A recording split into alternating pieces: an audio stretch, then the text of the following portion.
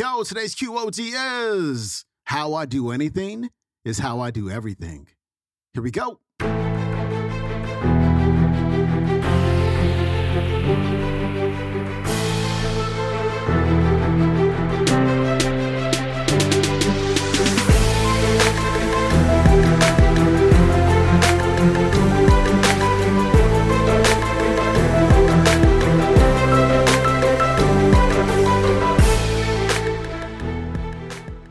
Welcome back to the Quote of the Day Show. I'm your host, Sean Croxton of SeanCroxton.com. We got Inky Johnson on the show for your Motivation Monday. And today, he is talking to a room full of football players at the University of Tennessee, his alma mater.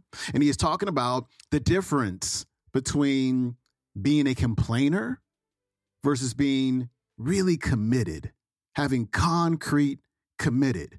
Because when you're committed, you'll go through anything. You're fully all in. Nothing can stop you. And when nothing can stop you, you create something that's so amazing that it leaves a legacy. Inky Johnson, coming up. Right, and I'm going to be honest with you. Like I said it in a video 3 years ago, and I meant it with every fiber of my being. Right, when I said Tennessee don't take the back seat to nobody. Right, excuse my French, but I meant every bit of that shit. Right, to nobody. To no man, right? Because of the essence of a man and who he is, like I believe football, all it is outside of the schematics and X's and O's, I've always believed this. I've never been the biggest, the fastest, the strongest. I've never needed to be, right? Because I believe at the core of what it is it's my will versus your will. It's my bloodline versus your bloodline. It's what I represent versus what you represent. It's what I believe versus what you believe, right? And so when I see this game and I look at it from the perspective that I view it through, right? The thing that hurt me the most when I got injured, it wasn't that my career ended. It wasn't that, right? It's when I went to watch a game or watch a practice and you would see a cat that took it for granted and didn't appreciate it, right? Like I'm from the school of thought.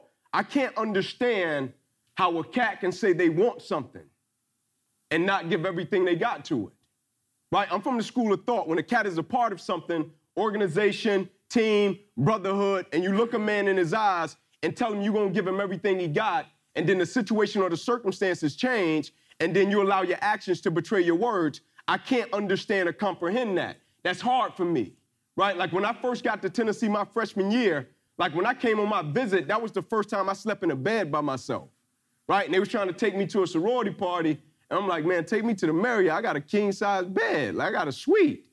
And they're like, you ain't got a bed at home? I'm like, no. Right? So when I got here, it meant something different to me. My mother was working a double shift at Wendy's when I got here. Had me at 16 years old. Came from a 2-bedroom home with 14 people in the city of Atlanta. First one in my family to get a scholarship. Right? So I was thinking legacy the whole time. And I'll never forget the first summer I got here, I was in my locker and I saw one of my teammates come into the locker room and he was saying as he was putting stuff in his locker, I quit. Right? And he was throwing stuff in his locker, and I'll never forget, I stood up and I said to him, as a man, right? As a man, look me in my eyes and tell me you're not about to quit. Like, as a man, tell me you're not about to quit. Like, you're not about to wave the white flag and say, I yield. Like, tell me you're not about to fold. Tell me you're not about to go in a fetal position because the situation and the circumstance has gotten hard. Tell me you're not about to get to a campus and because you're not getting what you thought you was going to get, you want to go back home and you want to call your mother. Tell me you're not getting on campus and because they switch your position, you want to call your father and tell him to talk to a coach. Tell me you're not about to quit.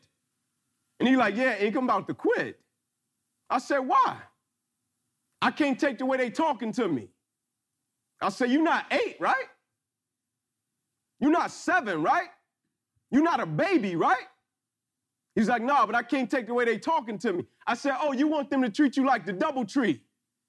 You want to check in, they give you 2 warm cookies, they pat you on your butt, they tell you good job for doing what you said you was going to do. Like you want validation. And I asked him the question, I said, this isn't about your legacy? Like you're not working every single day feeling as if when you do something, if you're blessed to reproduce, one day when somebody go up to your seeds or your children, because of how you did it, they're like, man, that's your father, you good. right? You don't want to do it in such a way that when somebody see you, they're like, man, if it has to be done, that is the way you do it. You're not doing it in such a way to when you do it, they're like, hey, you want to see how it's done? Let me turn on the tape so you can see this cat and see how he coming every single day, not inconsistency, right? Like I was one, I didn't care about talent, right? I didn't care about skill set. Right, because I understood talent and skill set might betray you along the journey if they don't have a consistency of mindset and they don't have a certain level of fortitude in every fiber of their being. At a certain point, you can have a cat that's talented or you can have a cat that has character and you know what he brings to the table every single day. Right, you got cats that's talented that tap out. Like anybody can go 1 or 2 downs. Right, anybody can go 3 downs.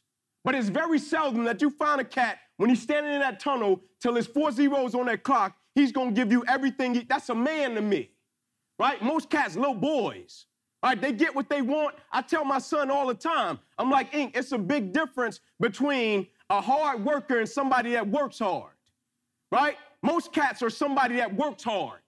If the situation and the circumstance is what they want it to be, they're going to come out and they're going to act accordingly and they're going to give you everything they got. But a hard worker, regardless of situation, regardless of circumstance, regardless of what happened, I'm going to show up and I'm going to give everything I got to it because I'm working for something that's totally different, right? The question becomes this: can you be committed to the process of what you're doing without being emotionally attached to the results of what you're doing? Can you be committed to the process of what you're doing without being emotionally attached to the results of what you're doing? In other words, if you don't get what you thought you was going to get, will you still be the same individual? If the situation don't turn out the way you thought it would turn out, will you still be the same individual? The quote says it: you judge the character of a man not by where he stands in times of comfort and convenience. You judge the character of a man by where he stands in times of challenge and controversy. Like, I don't care what a cat do when everything goes right. I don't. Because everybody knows to smile. Everybody gonna celebrate when you win a game. Everybody gonna be in your corner and talking about how great you are. But when the opposition happens, when it gets hot, right? When cats don't want it and don't want to be a part of it. When things start going south and a cat jumps on your head and you're like, man, it's not what I thought it was, right? The crazy thing about it is most cats remind me of one of my freshman roommates when we first got our Pell Grant check, right? And I'll never forget, I got $2,500 and he got close to $4,000. And when I looked at him, I said, man, I ain't never had this much money before. He like, me neither. I said, man, I'm going to the bank. I'm about to open up me an account. I'm gonna put this in the bank. My man says to me, Ink, I'm gonna go to Foot Locker. I'm about to spend all this. I'm like, all right, cool, but come with me to the bank, man. You need to save a little bit of that. I said, you might not get that much again. He's like, that's the problem. I said, come with me to the bank. He come with me to the bank, open up an account. I put my money in the bank. He goes straight to the mall, exactly what he said he was gonna do. We walk in Foot Locker, let me get those J's. He's splurging. Right, we get to the counter. Lady starts ringing it up. He gives her the card. She swipes the card. Card didn't go through. He looked at me. I said, don't look at me, big spender. You the man. He said, ma'am, I know I got the money. Football office gave it to me. Can you swipe it again? She swiped it again. Card didn't go through. He looked at me. I said, don't look at me, big money, tight grip. You the man. He said, ma'am, can you swipe it again? I know I got the money. She swiped it. Didn't go through. She handed him the card back, and I'll never forget, she said to him, sir, you haven't even pulled a strip off the back to call to activate the card. She said, you got the money.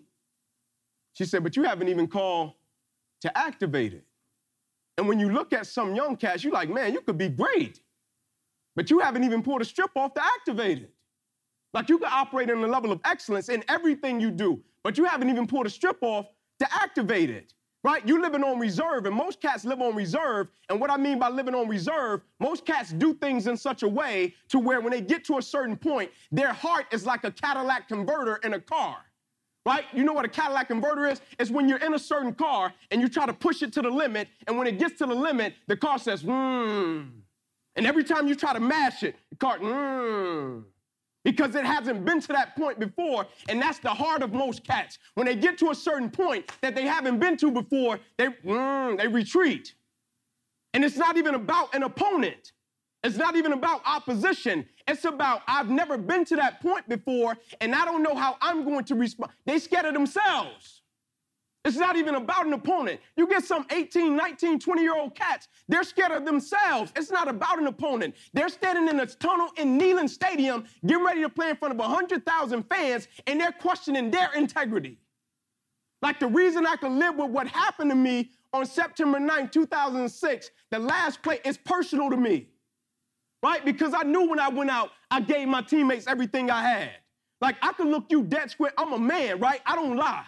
Right? I don't fear no man, right? From Tennessee, California, a lot. You could drop me anywhere on any place. I don't fear no man, right? That's how I was raised. That's how I'm coming, right? When I went out, my last play, I knew I gave my teammates everything I had, every ounce of my spirit, right? That's why when Coach came to see me in the hospital, I'm like, I'm good. I empty everything out of me. Now, if I didn't give him everything I had, it would have been a big ounce of regret. Because I would have lived my whole life with the thought of, man, what if I gave everything I had to it? Right? I just want one thing from y'all, man. Like, when I played, right, I didn't care if a cat ran a 4.3. I didn't care about that. I didn't care if a cat go up in the weight room and bench press 500 pounds. Cat can lift the world. I didn't care about that. I didn't care if a cat did the L drill faster than him. I didn't care about that. I wanted a cat beside me that I knew was going to scrap. I wanted a cat beside me that I knew when we looked across they knew, man, cat can't see us, man.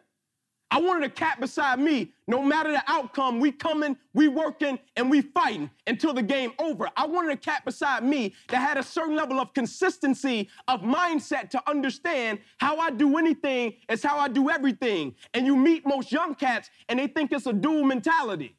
Right? They think football is one mentality, life is one mentality. No, bro, it's you. It's your spirit. It's your essence. It's who you are. I never understood, to be honest with you, I never understood how a cat can tap out on a wind sprint. I never understood how a cat can quit on agility, like a cat in the facility and they getting smoothies. Cat got a barbershop. Like a cat getting his jock strap washed.